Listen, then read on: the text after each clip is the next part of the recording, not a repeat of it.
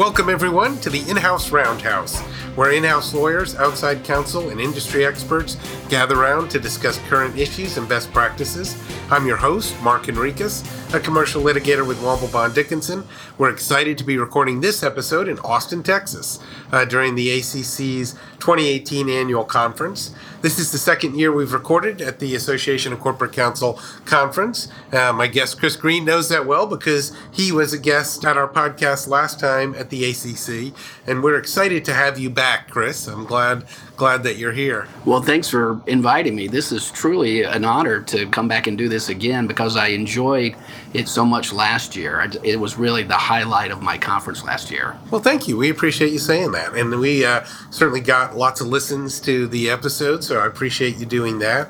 I know you wear a lot of different hats at Canal Insurance. Your titles are Senior VP, Chief Claims Officer, General Counsel, Corporate Secretary. Surprised you even have time to eat, let alone spend time doing podcasts. So I appreciate you taking some time to be with us today. Well, again, it's my pleasure, and I'll refer anyone who hasn't listened to last year's podcast to please go out and find it and listen to it, because what we talked about last year, which I think is very important, is just how to have more span of control and how to be part of the business making decisions in your companies, and don't just act like or just be the lawyer all the time, to be broader than that. And I always say, you know that you've gotten that sweet spot when you're sitting in business meetings and the business people are asking you business questions, just not legal questions. And so I do wear a lot of hats at Canal. The Chief Claims Officer role is fairly new. I've been doing it now for about 16 months, and that is a big job in any insurance company. But it kind of underlines what I was saying last year, that if you really make yourself part of the business, where the board or senior management is looking around to try to find somebody that can run a big part of the company, and they look at the lawyer and say, let's let him do it. So I think it's a great point and a good reminder.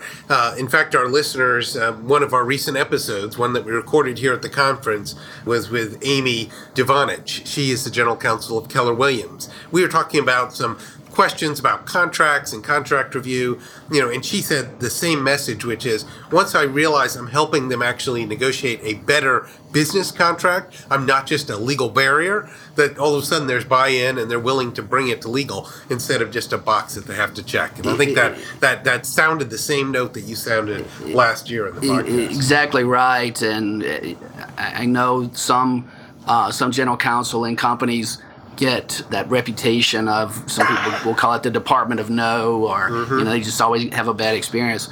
I try to do the opposite, try to be a player with the business, and that has worked out very well for me at Canal in being able to do many more things beyond just the four corners of the traditional legal department. No, I think that's great advice. And what we decided to do this year is something a little different. Instead of a kind of a broad GC role, we want to talk about something that's exciting that Canal's doing. You announced earlier this month you're going to use Predictic Analytics with your largest business line, commercial auto liability. As I understand it, it's a cloud-based system that's a product of Guidewire software, using some of these new things that everyone's talking about, like machine learning, to deliver predictive insights. There's certainly a lot of buzz around AI, and I think there's some AI that's not AI. We were talking a little bit before we started recording about that. So I think it's an area where, in-house counsel are increasingly being told, hey, we need to get into this, we need to explore it, but there's also some reservations about what's it really going to do. So I think this topic today is a great way to kind of get an understanding of what Canal's doing, so other GCs can get a sense of that. Yeah, absolutely. And I'll say, early in my career, right after I left private practice, I went to work in-house for another insurance company. And that company was so data-driven. They recognized way before any other insurance companies the importance of data and analyzing that data and making decisions based on data. And that insurance company is a name you would recognize. I won't say who it is, but they have just been enormously successful through the years with really cutting-edge stuff on how to pick the right customer and things around their claims organization. So early on in my in-house role, I got a really strong appreciation for the importance of data And when I got to Canal, there certainly were a lot of buzz about the Internet of Things and AI, and we started looking into those things because we're an insurance company, and it's important to price, the policies the right way, because eventually you collect premium, but then the losses come and you have to pay money out, and it's a constant balancing act is really what it is. And so if you can make sure that you price your product correctly using analytics, and this is what actuaries do, is exactly that, determine how much they need to charge to make that return and be able to pay out the claims that will inevitably come. And so we've always used data and some predictive analytics on the underwriting side with risk selection and determining how to price the product. This new thing that we're doing with Guidewire is a similar predictive analytics where you are using it in your litigation. So it's after a claim is actually made. Yes. Okay. And it looks at it in the early stages of the claim, and it will help you, will tell you basically the reserve that you want to put on that. It will tell you whether it's going to turn into a bigger claim than you think it is, and you use it for a lot of segmentation. So normally the claim would go to this junior person, but because of the model, it says this claim accelerated to a more senior person. And it also will do some average paid analysis and budgeting, and it will do a lot of things. It's just, it depends on how you want to use it. I mean, once you build the model, there's a multitude of things you can use it for that are just really cool. Well, that's exciting. And let's just spend a minute digging into it a little bit. Obviously, one of the big variables on a data analytics program is where the data is coming from and how good it is. Is this using just Canal data, or is it more industry-wide When you're building analysis? your own, it's a great question. When you're building your own predictive models, you use your own data. Okay. Using some data scrubbing technology, they went into our claim system, scrubbed basically claims adjuster notes that they typed in, and scrubbed them for keywords and so forth. And that's kind of the elementary way that they built the model. You see what pops up. They tell you how credible it is or not. You use your own common sense a little bit when you're tweaking the model, but it's very interesting. So the idea is that the software is based on your history, what claims blew up, and maybe what were the indicators it was going to blow up. Exactly. So that it is flagging now, hey, this new claim that you just got in has several characteristics similar to the claims that blew up 5 years ago, and we're going to tell you that now so you can manage it differently. Right. If you had, and this would be impossible, but if you had a room full of really smart claims and legal professionals that basically looked at every claim as it came in and applied their background and knowledge and experience in a collaborative way to make a decision on that claim, but again, that just wouldn't be practical. And this is what the model does, is it basically takes that data and takes the human element out of it, because we can't remember what we don't remember, but it looks at venue and all the other things that you want it to look at as well. So how predictive is it? We'll see. And I'll say, while we're going to turn it on in early 2019, we're not just going to turn the keys to the castle over to the machine. Right. And that's one thing I'll say is... Can it turn itself off, or is it going to have its own power supply? Right. We joked before about Skynet. Yes, I think Sky, right. And so we'll run it parallel with how we normally run our claims organization and handle our litigation. And we'll run it parallel for the actuaries, say 2 years. I feel like it should be more like 3. And so we'll really get the bang for our buck as the model proves itself out. And that will take a few years. So what was the legal department's role? I assume you were involved in the contract for the development? Are there other legal issues that you had to deal with as you moved in this direction? Well, there's obviously the contracts, but this was one of our key vendors that we've had a relationship with for 15 years. And before we started negotiating the contracts even, we wanted to see from other Guidewire customers who had already implemented this, we wanted to see how it was doing for them. And so Guidewire was excellent. got us in a situation where a team of us flew up to Chicago and spent the day looking at another insurance company and how they were using this tool on a daily basis, and they basically just opened up the place to us, and it was. That's great. Does Guidewire focus on the insurance industry, or do they do other industries as well? It is a focus on the insurance industry, but they offer a multitude of products that are. They'll do a policy issuance system for you. They'll do a claim system. They'll do a billing system.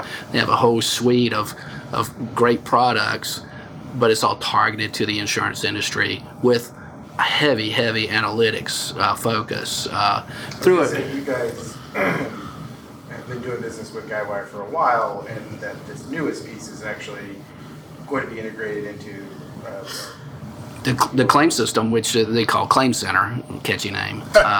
But yes, it's just a Guidewire a few years back saw that this was coming, the importance of analytics and data, and so they made a really smart acquisition of a kind of a think tank of a bunch of smart number crunchers. Eagle Eye Analytics was the name of it.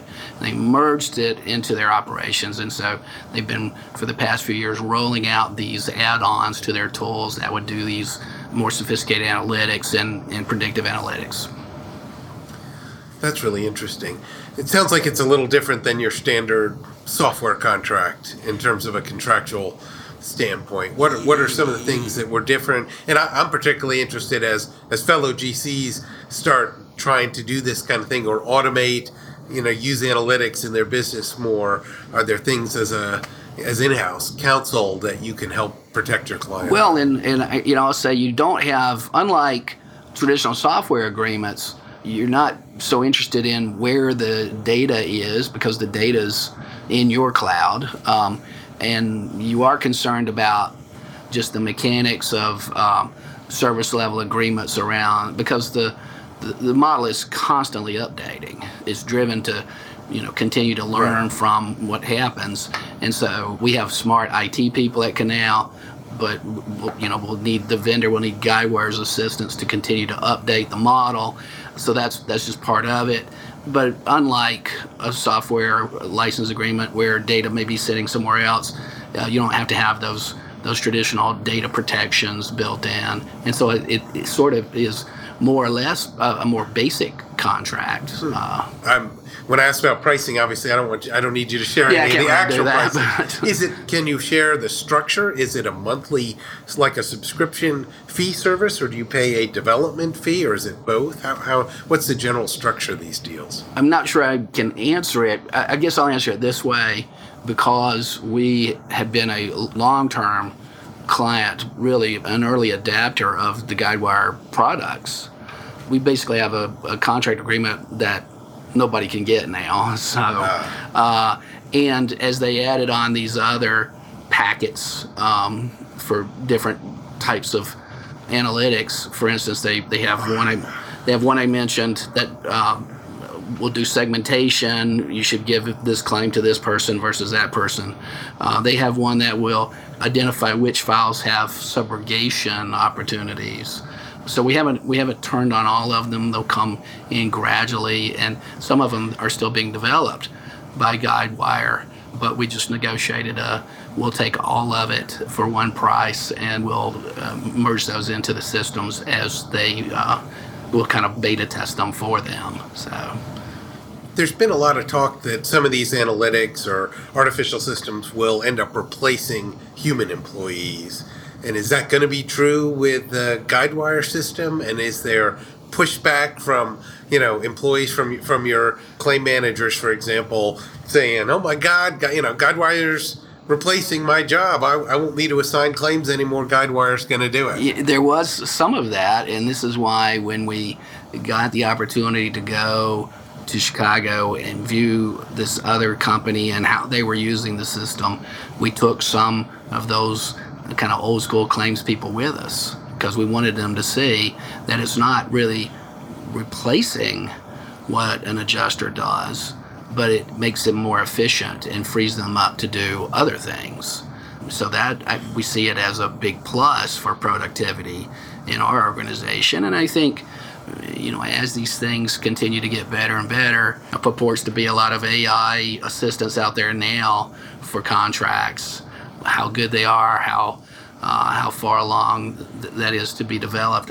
I don't know. I don't know that you'll ever get into the AI will replace a lawyer. I don't even think it will replace your paralegal or other support staff. I just think it makes them more efficient in what they do. It's interesting because there are still limits to what the computers can do. There are still, we were talking earlier about computers translating written language from old books, and that computers, because of either the actual script, the handwriting, or because of the paper or combination of various factors, isn't great at identifying those words. And so to speed that along, there's been a process of having people identify those words. And I think what was interesting about, in our conversation about that is that there will be stumbling blocks for computers. And so I would imagine with the claims and certainly with legal work, there will still be a point at which the computer hits a roadblock or here's the best guess. And so a human expert is going to have to interpret that data. They're going to have to look at that and make that interpretation and make a decision. Well, and I think you raise an excellent point, and I think so we're here at the ACC meeting. It's great. I love Austin, one of my favorite towns. But you go down to the exhibitor hall, a lot of vendors. ACC has been fortunate to attract a lot of exhibitors and vendors that come to this meeting. The exhibitor room is packed. I'd say a good third of the vendors there are selling some type of AI for contracts or it's remarkable. It really is. It's the latest thing. Yeah. Everyone either has it or wants to claim they have it. Because it's cool. And but my point, and it really is exactly what you're saying, is you can do this, you can have this, it'll make things more efficient, but you're still going to have at some point in that pipeline, in that transaction, whatever, the need for human eyes to be on it.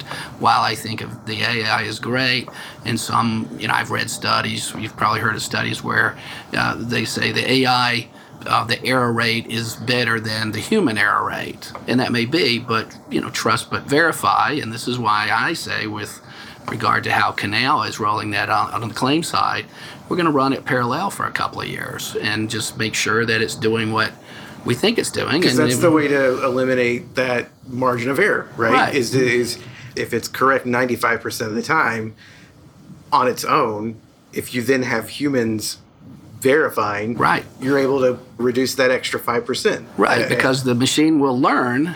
And so you get that error rate to, 98 or 99.5 or whatever. Right. You're better off. You're further along. And again, the technology is going to be great. I know a lot of guys who drive Teslas. They don't take naps while the car's going down the road. I mean, the idea of doing it parallel, one with the new system, but also the traditional, was that your idea? Is that a legal department? Yeah. So in fact, so that was something you said as legal. Let's not go exclusively on the analytics, because how we set our reserves on claims, how we strategize to pay out on certain claims, that impacts the bottom line of our organization, and so guessing wrong is detrimental, hugely detrimental. As a lawyer, I'm trained to be a little risk adverse, and so the actuaries are saying, let's turn it on tomorrow. No, we're not going to do that. And we'll be able to see in a couple of years if it's really doing what it's advertised to do, which I think it will be. I think it's going to be good. And I'm curious to hear from both of you from a legal standpoint, and obviously in general terms, not specific to the company that you work for or the firm that you work for, Mark, but in general terms, what are your thoughts, concerns about the liability that you are taking on with implementing these AI systems and giving them, obviously the ideal situation, right, is that you have an AI that does things, and now you have a robot that mows your lawn and you can go take a nap. You don't have to like the Jetsons. Right, exactly. You can take a nap in your car. You don't have to stay awake and let it drive yourself. of course, we should not do that at all.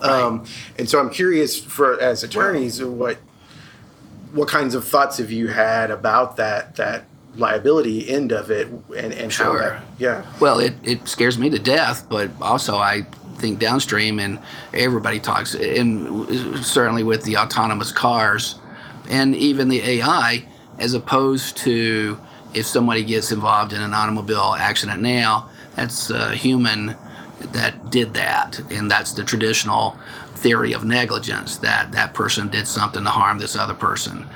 When you have self-driving cars, when you have AI making decisions, it shifts that, and it's no longer the human error or the negligence, the standard basic negligence that you have. It flips into a product claim at that point. Yeah, no, I agree with you 100%, Chris. I think it is a products liability case, and I did an article that looked at claims on surgical robots, and because they were developed a while ago, and a lot of it's where the doctor can't make the microscopic movements, so he's making larger movements, and you've got articulating robots do it, and there have been claims where those robots have not worked the way they're supposed to, and so surgeries go wrong, and it is generally a products liability claim. And there are a lot of robotic lawnmowers that are mowing today, and they're programmed to do it at night, so they minimize interaction with others. So people are sleeping while their lawns get mowed today, but it's not a full answer to simply say products liability, because that system has come around the product, and a lot of times, right? Because in what we're talking about here, talking about a product. With Guidewire, there's not a right. Well, with AI, you're that's right. Like to get into the area of Isaac Asimov and science fiction, but we are obviously where we're heading. Is it with AI? Well, now are we talking about a product, or are we talking about a something else? Not an employee, but a third thing. And the product liability, the product claims situation. I wonder if you then go, well, it wasn't our algorithm, it wasn't our software that failed you, it was your teaching, right? Because it's a learning, right? This is about learning machine. Right. And you were a really bad teacher. And that's why I think it's, to your point, Mark, it's not going to be the traditional product liability claim.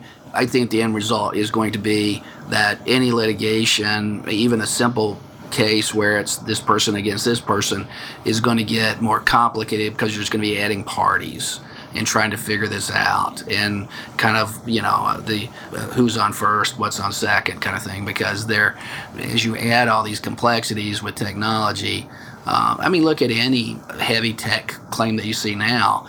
There's already multiple parties in there. This one did this one did that, and I think basic old school kind of traditional cases, again, where it's just me versus you because I did something and you got injured, you're going to have more parties, and the litigation is just going to be more complicated, more time consuming, and unfortunately more costly. And there's discussion of trying to capture AI in some kind of no-fault regime, a little like workers' comp, right? Where people were getting injured, and there were lots of lawsuits against employers, and then there was a decision. The main concern is we want to make sure that injured workers get compensated, and we don't want to spend enormous time deciding whether it was really the employer's fault because the workplace wasn't safe, because we want the worker to be compensated anyway. So you have workers' compensation, which basically says, if you were injured at work, you don't have to prove that the employer was negligent, you get compensated. Right. And there's some no fault, particularly around the world. There's a few states that have bits of it where auto is treated the same way. Exactly. You don't have to go to court to figure out who is at fault. Insurance covers it regardless of whether you're at fault. You basically get insured for, if I get in a car accident, my medical bills get paid for, my car gets fixed, and you don't have to spend money fighting about it. And there's a thought that if we want to promote AI, bring it under this no-fault umbrella, and you don't have to spend a lot of time worrying about it. I think the opponents of that idea say there is a corrective force of litigation. The same reason we allow class actions against companies and stuff is, to some extent, if you don't have a mechanism to, encourage people to act correctly, they'll do whatever they want. So we create these liability schemes to say, we don't want the drug manufacturer giving us dangerous substances, and so we'll allow lawsuits. And I agree with you, and I would love to see that pushed forward, that it is some type of a no-fault paradigm. And there are those opposing sides that will say, well, let's just let, like any other new thing, we're going to let the courts kind of ferret out and create the case law that will go for everyone. Because what I do know is the plaintiff's bar, they're going to want another pocket, especially if it's a tech big pocket, right?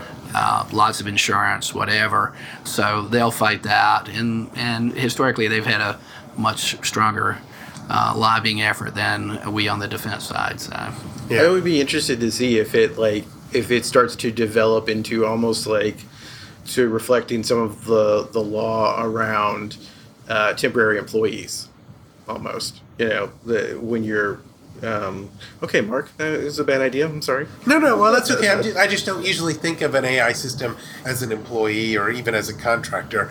Because it seems like, because that's when we get to that level, the real level of machine learning, not just, where processing, it's commanded data. It's literally taking, someone was talking about autonomous vehicles again, and I'm probably doing a terrible job of paraphrasing this, but they're talking about the kind of the difference between AI and a well-produced, developed software program is AI with an autonomous vehicle. It's been told, this is a person, this is a person, this is a person. This was what a person crossing the road looks like. This is what a person crossing the road looks like. And a person crosses the road in front of it, and it stops. And then it goes down the road, and a dog crosses the road in front of it, and it stops. It's never been told what a dog crossing the road looks like, but the machine learning has processed that a thing on legs crossing the road. It's made that connection, and that's true AI. That's where you've now machine learned to identify a problem that is similar to other problems, but is not the exact same problem. Well, you have a very interesting take on it. Mark and I are, we were thinking this is more of a product liability issue, and you're saying the AI, the robot, is more akin to a human because it is continually learning and adapting. It's a very interesting theory. It is. And the one autonomous vehicle that drove through the side of a truck, it did that because on the side of the truck was it looked like a landscape. Wow. And the car said, well, it looks wide open, so it kept going and plowed right into the side of the truck because that's what you get. This is why you don't sleep when you're in the autonomous cars. But and at the end of the day, that's the goal is to not only have a system that will say you've given me all human, you've given me all of the factors that I need to be aware of, and you've told me what decision to make for each one of the factors. We have that now. We do that all the time, right? Right. The AI is we've given you lots of different factors, and we've also taught you how to apply these things to other types of problems. And so now when you are approached by or you face a problem that you don't know, I'm giving you the autonomy, the authority to make a decision.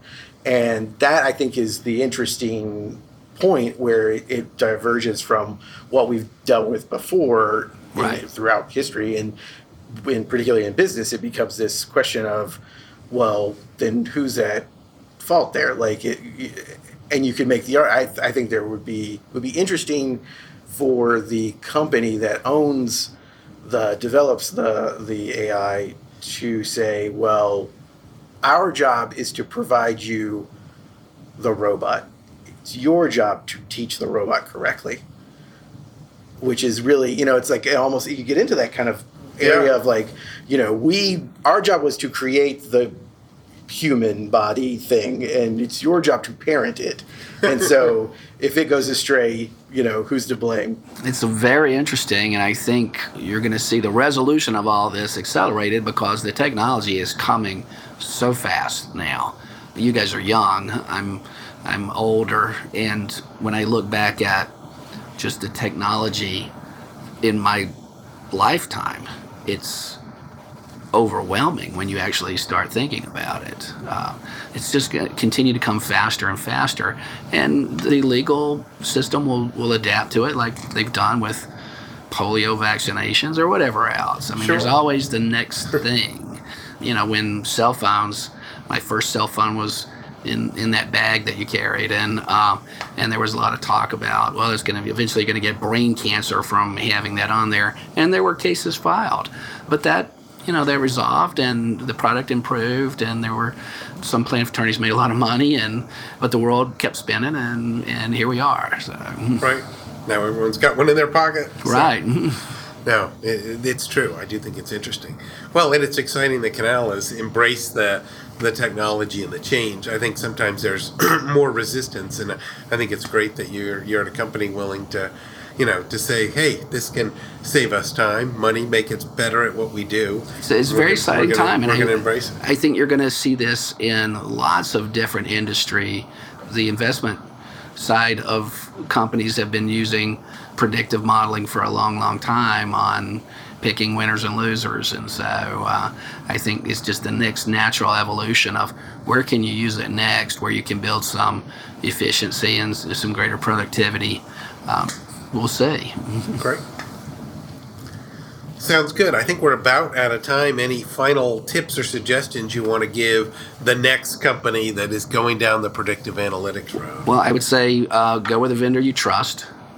Understand how they're building the models, because the models are only as good as the people who are building them and creating them and making sure that they're updating.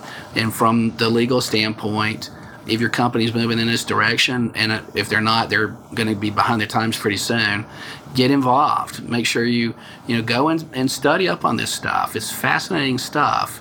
I'll close where we started. Don't be the guy that's in the room, the guy or the girl in the room just sitting there waiting on the legal questions. In this company or the next company, wherever you go out and seek that information. And then when the discussions come, you'll be more informed, and that's when you shift that paradigm from just the lawyer to being a real business partner. Terrific. That is great advice, and it really is exciting. Yeah. I think I appreciated you sharing going and visiting and how that changed the impression of some of the people too. I think knowledge can be power and can give people a sense that this is exciting, but I'm not gonna lose my job. It's not gonna take over the company. Yeah, my dad would say this is real scary times, but I find it fascinating, and if you don't embrace it, you're gonna get left behind, I think. So I think that's great. Well, I appreciate you returning to the podcast to share that. And those are good tips. If listeners want to hear more or find out how things are going at Canal, what's the best way for them to reach you? I'm happy to always talk with anyone. Go to canalinsurance.com is our company website, and you can find me there under the list of officers, and you feel free to call me or email me. Always happy to talk to other lawyers. I think that's very important. And the beauty of organizations like the ACC is that you can network, talk to other lawyers in other companies, talk to lawyers in great firms like yours, Mark, and just really be more informed. That helps everybody. Great. Well, thank you. And I think this has been a super topic for people to, that are thinking about getting their feet wet, or the company's getting feet wet. I think it's great to actually see what's going on and hear about it. So I appreciate it. Really enjoyed it. Please invite me back next year. Well, we've enjoyed the ACC, so we will take you up on that. You may become a regular contributor, because I think it's terrific. So I want to remind our listeners that they can subscribe to the In-House Roundhouse at iTunes, Google Play, or SoundCloud. You can also find our previous episodes on the Womble Bond Dickinson website. If you enjoyed the episode, be sure to check out others, including those we are recording here in Austin. If you feel so motivated, you can also give us a review on iTunes. So thank you, listeners, for listening. I look forward to seeing you at the next station.